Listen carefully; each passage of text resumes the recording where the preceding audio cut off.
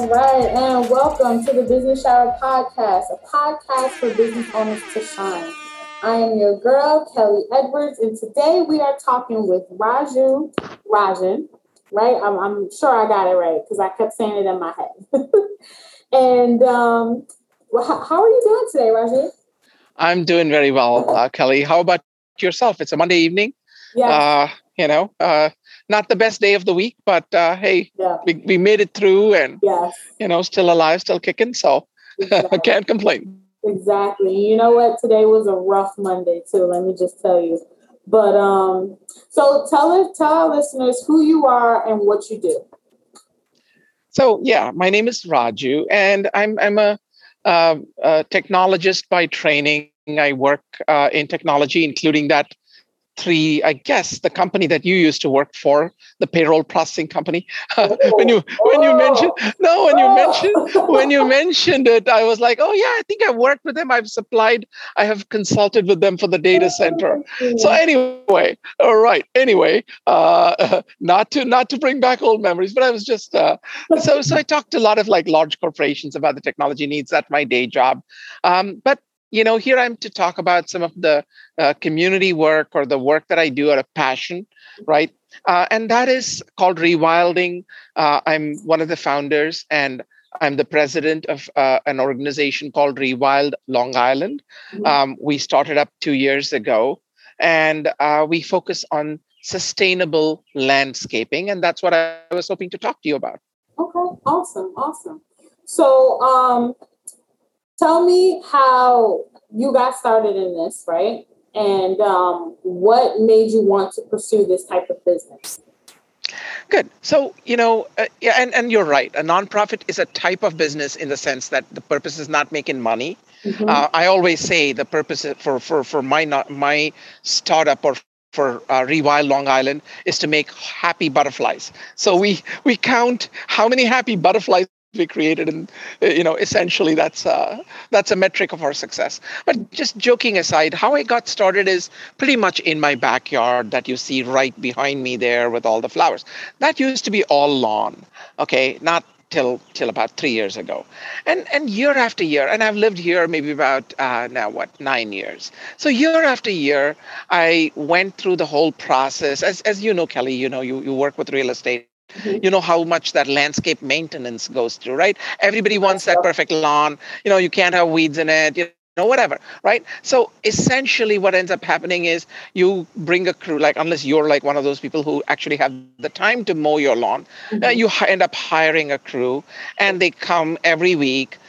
They bring their noisy machines, which are like burning fossil fuels. Yes. They bring all fertilizers, which are again, made from fossil fuels, fracked from the ground. They spread those miracle and pesticides and I'm sorry, herbicides around. Then you water the lawn, multiple times a week. Then Yeah. they come once a week, cut it all down, take it away, and Mhm. then start the whole process over again. And it's a measure of insanity. You're here. It is. I know that we are in a very rich and prosperous country, but that's still there's a lot of people who could you could be growing potatoes for them or tomatoes for them, and they'd be very happy. And funny, right? I mean, it's kind of one thing which I never realized till much later, that lawn grass is by some measures the excuse me, the number one crop in the United States. So people devote more acreage to lawn grass Mhm. than they do to corn or alfalfa or wheat or any, like many of the major crops that you might think about, right? So here we are, a country full of people who are just cutting grass, throwing down fertilizer, throwing down water, Mhm. cutting grass, throwing it away, throwing down fertilizer, I mean, it's like it's kind of a little bit of an insanity. So anyway, I started doing some research, and one of the things I found out was, hey, there's something called a meadow that you can have in your backyard that might, that's kind of interesting. I think more people. From the YouTube videos I saw, there were more people in the UK doing it, and I just tried to figure out how to do it in Long Island using native plants that are native to Long Island. And I figured out some measure of success. I got seeds and I got started, and suddenly, voila, there was like a really beautiful meadow. It was full of butterflies and bees and songbirds. Excuse me. So, um, it was kind of like a awakening for me to see a lawn which was an arid space, which is of some value to me, right? And not much value to anybody other than me, meaning no bees, no butterflies, no, the occasional robin maybe, but nothing else.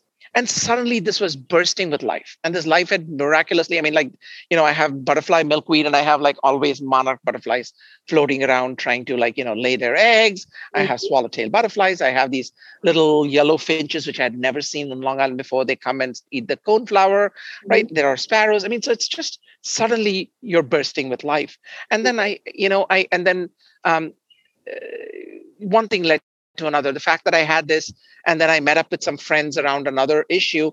We all got together and said, "Hey, what can we do to make the environment better?" And we said, "Look, why don't we start in our backyards and front yards, start doing things more sustainably rather than just do the same thing?" I mean, nothing against lawns, right? I mean, there are good reasons to have lawns. People like them, great, right?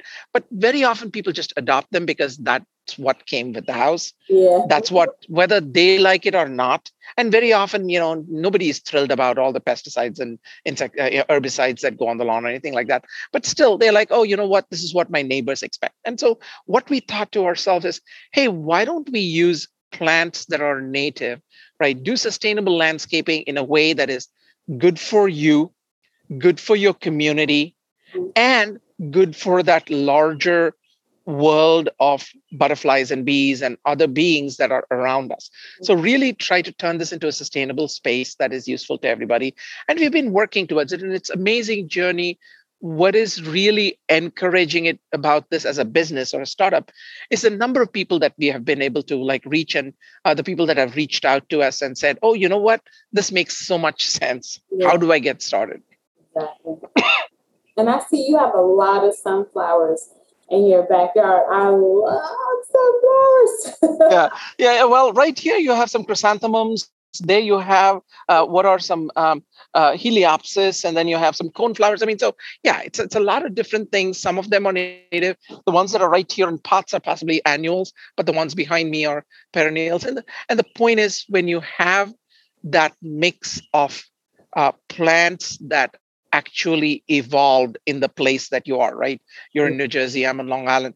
So in our local regions, these are plants that used, if before Columbus came here, if you had come here, you would not have found your roses and chrysanthemums and dahlias, and even lawn grass is not native. It comes in from, Eurasia.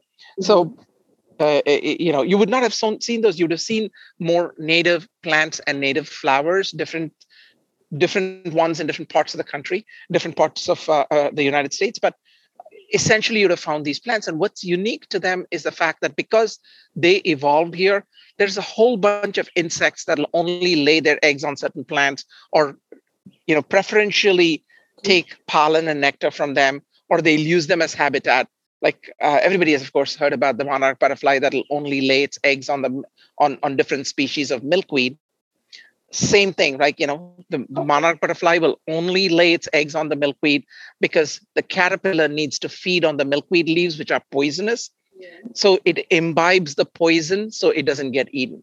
And so if people stop growing milkweed, then you lose the monarch butterfly. So it's kind of like that. So each one of these plants provides sustenance, right? And many of these insects that we are talking about, they have the caterpillars. And guess what? A lot of the birds need those caterpillars to feed their young, right? By some count, it takes like a few hundred caterpillars a day to start feeding their young. So again, the repercussions of what we are doing in terms of taking out landscapes and putting in lawns is felt up and down the food chain, right? So it goes up the food chain to songbirds. And then even if you look under the ground, there's a lot of value. And as homeowners, right, because you plant natives, you use much, much less water simply because they're native plants. I mean, hey, they were growing in New Jersey long before you came and started watering plants, right? So, they don't really need you to water them for most part, right? And maybe very drought, like a big drought condition, maybe yes. So you use much less water. You definitely don't need any pesticide. You definitely don't need any fertilizer. So it's much easier maintenance. So, if I had a meadow, right, I don't need somebody come in and mowing my lawn once a week. So the maintenance is easier. It is pretty, right? So there's a lot of different advantages of doing this.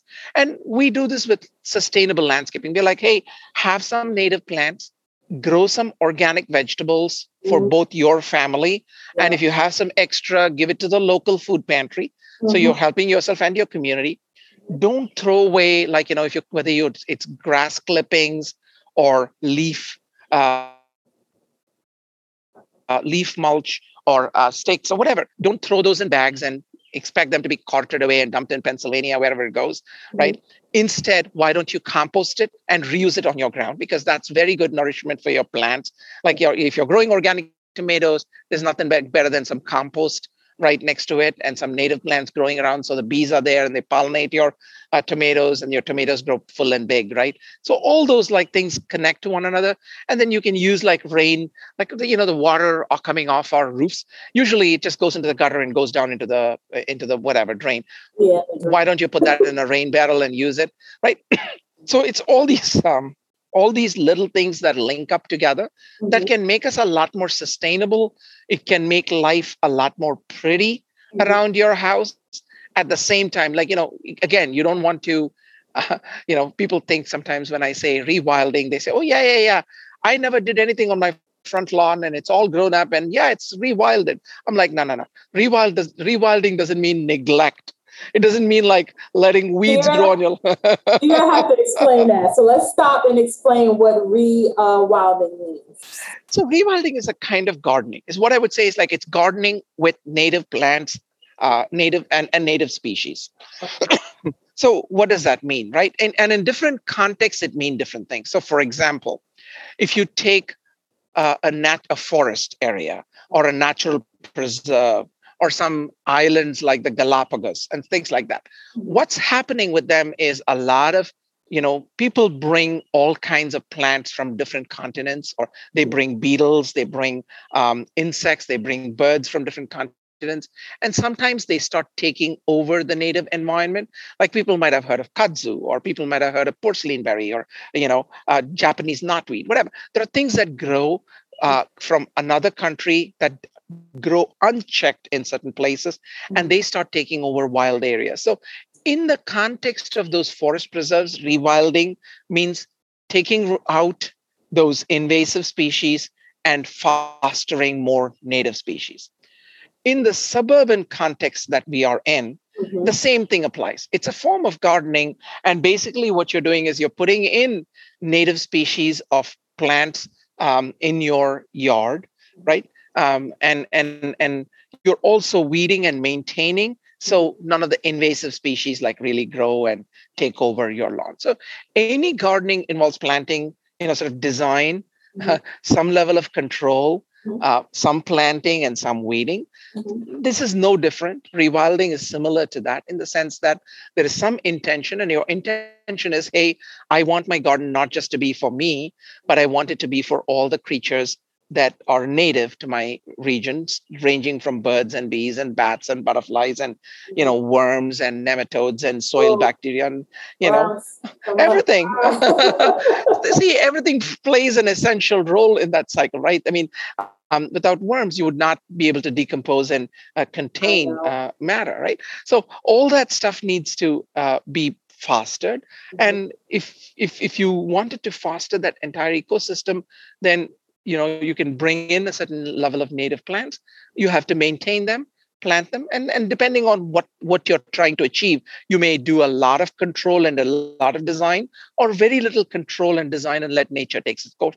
But in any case, there's always weeding. I mean, there's no question about it. And so that's rewilding. Rewilding is gardening with native plants in that sense, in the suburban sense. And what it is not, I always say, what it is not neglect. It is not just leaving a patch of land and letting it do whatever it wants and saying, oh, yeah, it's rewilded. Because most likely what's going to happen is Mhm. you're going to get exotic weeds. You're going to get everything from, I mean, I like dandelions, but you're going to definitely get dandelions, you get violets. And then more worse, you'll start getting porcelain berry, and you'll start getting all kinds of weird invasives in there. So that's not rewilding in a suburban context. It is doing things by design to be pretty for humans and beautiful for birds and bees and butterflies, right? So that's kind of what the And my cousin Tamara would love this conversation because she is now redoing her whole yard. So she's been doing a lot of planting and things like that. And she does want it to be very natural. So hopefully Tamara listens to this episode. I'm going to have to send it to her directly. Absolutely. Tell her to check out our website, Okay. right? Especially if she's in New Jersey, then many of the plants. Well, no, she's in North Carolina. I'm sorry. Okay. So then if she's in North Carolina,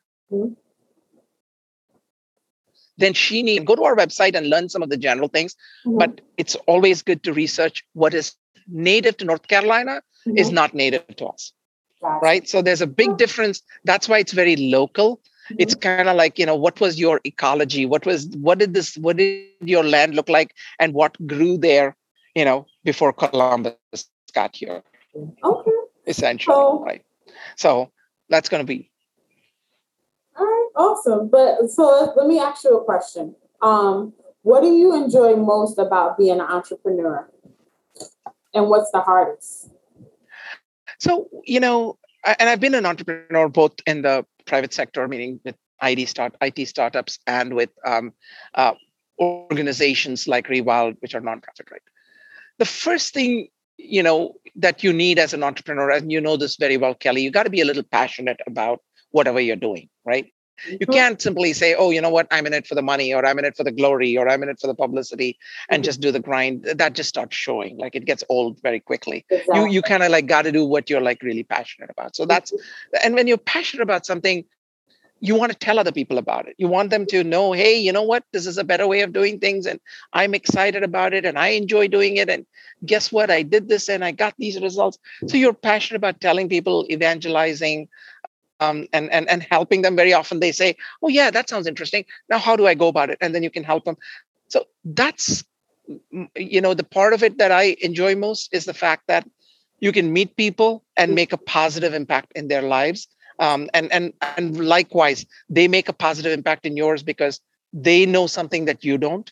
And that give and take and exchange, that positive energy, that cycle of working together, whether it is a private, a good private sector startup, a nonprofit business, whatever have you, a small business, that's very important, right? So that's what I enjoy most.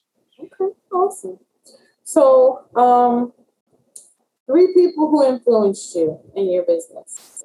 I'm sorry, I missed that question. Could you say it again? 3 people who influenced you in your life. Well, say your life. So in the context of rewilding, especially, I mean, like, so many, there have been many different things, right? One, I would go all the way back to my grandfather, who was a very, it's very, he's a very calm and centered and spiritual person. And definitely he influenced me in the sense of, he used to always have a lot of respect for little things, like whether it was a ant or a beetle. I remember very well that me and my brother were sitting in our kitchen and killing ants, and he was sitting. I think he'd had a heart attack, and he was sitting on the corner, so he couldn't move very much and stop us. But he was very pained. He said, please don't do it. And he didn't say that in like, oh my God, please don't do it, or you will suffer some evil consequence. He said it in the sense that it actually pained him. Right. So that like was very influential for me. So, it's a kind of sense that, you got to care about not just other people, but, all the little creatures around you. And not that's not going to stop me from swatting this mosquito that's hovering outside here. But apart from the mosquitoes, right. We all have our limits. Anyway, but so that was very influential on me. And more recently, right, we've had a wonderful group of folks in town who have all been on the same wavelength as far as getting us started here, right? I mean, so our group initially consisted of David, Jakim, and Anne Marie and Sel, and Pat and Hildur Paul started. So like a number of local environmentalists, local rewilders, so to speak, so it's kind of like an early part of the movement. So a lot of it has been people bringing their passions either for trees or meadows or birds or butterflies, bringing them together and then saying, hey, what can we learn from one another? What can we do with one another? How can we form this group that has never existed before? And once you form, what do you do? Like, what's your weekly activity and what's your daily activity? And how do you engage people? How do you bring them in? So all that has been, a teamwork. Yeah. It has been a collective effort. And so I just definitely am very thankful for a lot of people who influenced me with, because I'm an immigrant, as you can tell. So my knowledge of native plants or my knowledge of even exotic plants in this country has always been limited, because I grew up with a completely different set of like tropical plants. You asked me about, jasmine, and you asked me about champa, and Oh, those are the plants I grew up with, right? So not not the flowers out here. So it's been a learning process for me, and it's been wonderful learning from other people and with other people. awesome. Okay, so we all know that entrepreneurship is a tough road. So, how do you stay motivated in those hard times? People. Always it comes down to people. Like, if you surround yourself, look, there, I know there are some people who can just motivate themselves and keep going even in the face of adversity, and challenge, and just keep going. God bless them. I'm not one of them. I think that, I can take a certain amount of adversity, but then after that I'm going to be like, screw that. I'm going to go and do my own thing, right? But if you have good people around you, and basically when one person feels low, if the others can lift them up, that, because everybody goes through that cycle, right? Like, you go through certain periods where you're like, oh my God, I'm just doing way too much. And the great thing about Rival Long Island is we have a good board of people now, who are all passionate, who help one another, and not just, oh, it's business, but who care for one another personally. We try to bring that, Kelly, as you know, many of these things are like a marathon, not a sprint, Yes. right? So you can't run it as a sprint all out. You have, as with a marathon, you're going to have times when you're like, oh my God, I'm so pooped. And you need other runners around you, giving you energy. You need somebody who's like a pace setter. You need that help to get, you need people who keep handing you water and towels and things like that. So essentially, it's like a total, you build a community, right? And essentially, especially in the nonprofit world, and that's sort of true even in the business world, I've found, you have to build a community first, and then the business, or then the nonprofit, then, so because in the process of building that community could be your coworkers, it could be the people who are building the business, it could be your customers, it could be your business partners, but you got to build that community first, because that is going to sustain you, give you feedback on your product, tell you if you're doing something wrong, strategically help you, maybe invest in you. But without that community, you're not going to get all the way to the end line. You're not going to say, screw everybody else, I'm going to do my own thing, and then get to the end line, and then turn up your product, and then say, hey, do you like this thing? So exactly. And you know what? Here on the Business Shower podcast, that's the thing that we like to teach. Excellent. So definitely building community. We call it building systems, building community. It's the same thing in my eyes, because I read a quote, and I'm trying to remember the exact words, but it was something like, if you are the smartest person in the room, you need to find another room. And the reason why I say that is because, like, I had a bad day today. I'm just going to share. I had a very bad business day today. Nothing was going my way. And randomly, she's a friend now, but she just texted me something inspiring. And I was literally in my brain, I was like, I should just quit everything and just be regular. I should be a regular person. And in this message, she sent me like a poem, that don't quit poem. And I was just like, all right, we must be aligned some way, because how did you know I was going through something? She was like, I just wanted you to know that. So it was really, really, really good today, just to have that person that was just like, nope, we're going to try it this way. If that way doesn't work, we're going to go this way. If left doesn't work, then we're going to go right. So you do need those type of people around you in your business, guys. So I just wanted to hone in on that tip a little bit there. Yeah, no, thank you, thank you. And early in your, I listened to your podcast series from the beginning, and you were talking about some of the businesses you were getting into, including real estate. And so, yeah, I was very curious to see how you were doing, and maybe I thought, hey, why is Kelly not doing an update on her businesses and telling us a little bit more about the challenges? Because everything, you're so right. Because Yes. it doesn't have to be roses every day. It could be No, thorns someday. nope, it's not. I lost 2 contracts today, so I am like, ugh. Oh. It's just one of those days. But I'll get through it. So here's the question that I ask everyone on the show. What is the most important thing you learned in life? What was your life like before you learned it, and what's your life like after? Ooh, that's such a tough question, right? Oh. Uh, I think the most important thing, I can't say I learned it. Mm-hmm. Most important thing I'm learning, Okay. the most important thing I'm learning Uh-huh. is to be more, sort of not, to be more, in the short term, it may be just not getting angry at people. In the longer term, it may be forgiving people. In the still longer term, it may be maybe being magnanimous to people, right? And not just like just chill a little bit, right? And maybe some of it is just developing a little bit more of a thicker skin. Some of it may be developing a more softer heart. And I think those two need to go together, Yeah. because it's very hard not to get, especially whether you're in business. And this is exactly true so much of business and nonprofit. Anytime you're customer facing or you're public facing, Mhm. people are going to say and do things that you don't like, right? Exactly. Likewise, you may have business partners who don't keep their word. You may have employees, you may hire somebody, they may not show, they may not, you got to give people some rope. You have to act like, at the end of the day, you can't be eternally, like, it's kind of, you got to find that balance between Exactly.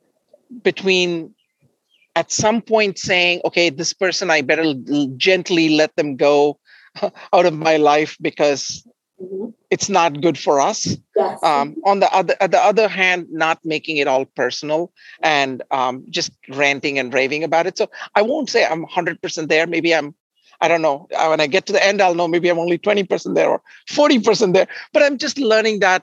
And a lot of that has to do with being customer facing. Before I was customer facing, I used to take a lot. I mean, I could afford to take a lot more things personally. I used to be a lot more hot tempered about those things and a lot bit more like self-centered about it, right?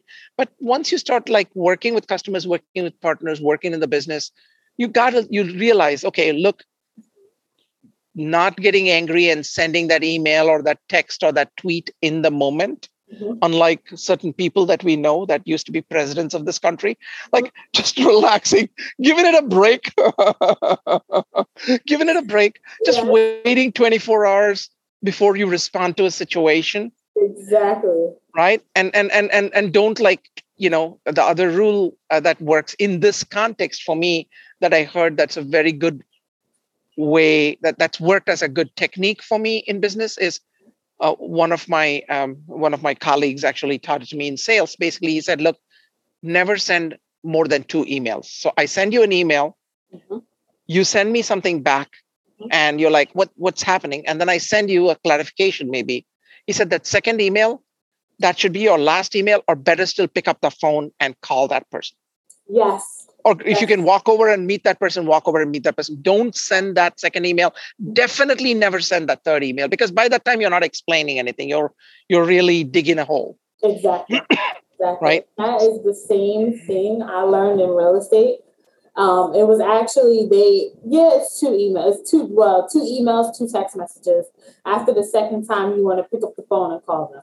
Mm-hmm. So, so I definitely learned that. And it's so interesting that you said, even in business, sometimes you'll have disagreements because, one of the issues that I was facing today was a kind of not an argument, but a disagreement that me and my partner had. And one of the things I learned was me and him have to kind of work on work within our strengths. So if his strength is bringing the lead in, my strength has to be closing the deal. Sure. So, and we took a personality test just to figure out where, because we took it before, in college or whatever, but I don't remember my results. He doesn't remember his results. So we had to retake the personality test, and then we kind of worked off of there. We split up the business so we're not stepping on each other's toes, because if we're all trying to do the same thing, we're not going to be productive. So that's a good thing. That's a really good tip for new business owners. If you are working with a partner, you guys need to figure out what your strengths are and work off of that. So yeah. And hopefully you exercised enough judgment and due diligence in selecting that partner. Yes. And there were good reasons why you selected that partner. Yes. And it's incredibly hard being in a partnership because you're working closely, you have the same goals, but you have different approaches towards that same goal. Exactly. So it's very hard. It's like two people driving a car, right? Yeah. I mean, essentially, literally, one person is pumping on the brake and the other person is like trying to do the steering. Yes. So you got to have a bunch of like two male partners. So just there you go, two people on the brake. Well, I have my husband who I have to live with every day. And then I have someone else. So it's crazy. But, that's just some of the things that I'm going through. So, but that's not different from what everybody else is going through, too. I mean, they may not be married, but essentially you need that same level of communication. And what I would say is forgiveness in the moment, like not letting things blow up. Okay, yeah, systemically something can be wrong. It can be the completely wrong partner. Even then, you need to find the grace to do it in a way that makes that person feel good and they come to the same conclusion. And even if you end up dissolving a business and saying, okay, let's go our own ways, it's a tragedy, but it doesn't have to be acrimonious. Like, it doesn't have to be like, oh, I hate you forever, right? Exactly. Okay. So as we wrap up, I have a question that I ask every guest on the show. And here's the signature question is, what is something unique no one knows about you, your business, or your product that you would like to tell us here on the Business Shower podcast? What is it that nobody knows about my business?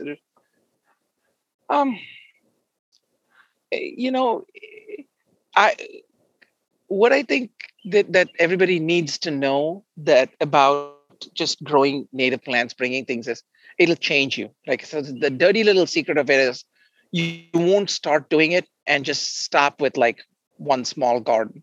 The dangerous thing is it's addictive.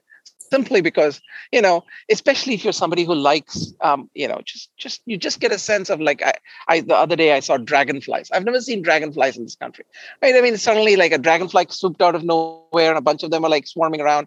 A bunch of goldfinches showed up from nowhere. So it's kind of like every day you see something new when you have a garden. And especially a garden full of native plants, it attracts a lot of things in there. So what I would say, that's kind of like the secret of the business is, it's very addictive. So, maybe you want to start in a good way. You got to start gardening. All right. So before we wrap up, do you have any questions for me? No. Well, I do have one for you. All those houses that you work with, would you consider putting native plants? I mean, rather than leaving them with lawns for people to buy, why don't you consider putting some native plants in a garden? When you flip things, it could be like a new thing. Yeah, right? I never even thought about that. Like I'm going to be honest with you, I typically go with the cheapest way possible. So it is cheap. It's not at all expensive. These are native plants. They'll grow pretty easily. I'll find a way. I mean, I'll even point you to some of the places where you can get them for relatively cheap, like nurseries. You can go and get them. But it's a different thing. The point is, instead of having a lawn in front of the house, you could have a little pollinator garden, or you could have a butterfly garden. It's kind of like a look. It'll distinguish your product. Yes. It'll give you something else, like a young family where the kid comes in and they see, hey, this is the house Mommy's this is the house with the butterfly garden. Yeah. Or, hey, mommy, that's the house we saw. It's not, I mean, in the context of flipping a house, $20 is not going to, or $50 is not going to be a big, especially $15,000 HVAC. Exactly. Exactly. So we're not talking big sums of money here. We're just talking little touches that could definitely differentiate your business. And I think I would appreciate that because, the more people in the community and real estate developers are absolutely a big part of sustainability. Like, it begins with them. And if you start putting in those touches, it definitely could change the business. So, and hopefully it can change your business too. Yes, we got to talk about this. I'm going to definitely need some information about it so I could let my partners know. No worries. All right. So let our listeners know where they can connect with you online. So shout out all your handles, Instagram, Facebook, website. All right. Very simple. Just go to rewildlongisland.org. From there, you'll find all the other handles. So just go to Rewild Long Island, all one word, .org. Bottom of the page, there's a form you can submit. There's all the information you need to get started. You can read our blogs, which are filled with other people who have tried various things in their yard. And any of your listeners in the New York, New Jersey area are pretty much in the same eco region. So you'll have pretty much similar plants and similar needs. So no worries, go there. And we have the resources there and you can connect with me there. And I'd love to talk to anybody that wants to get started on this journey. Awesome. So guys, you heard it there. And that is a wrap for today's episode. Thank you for listening. Peace.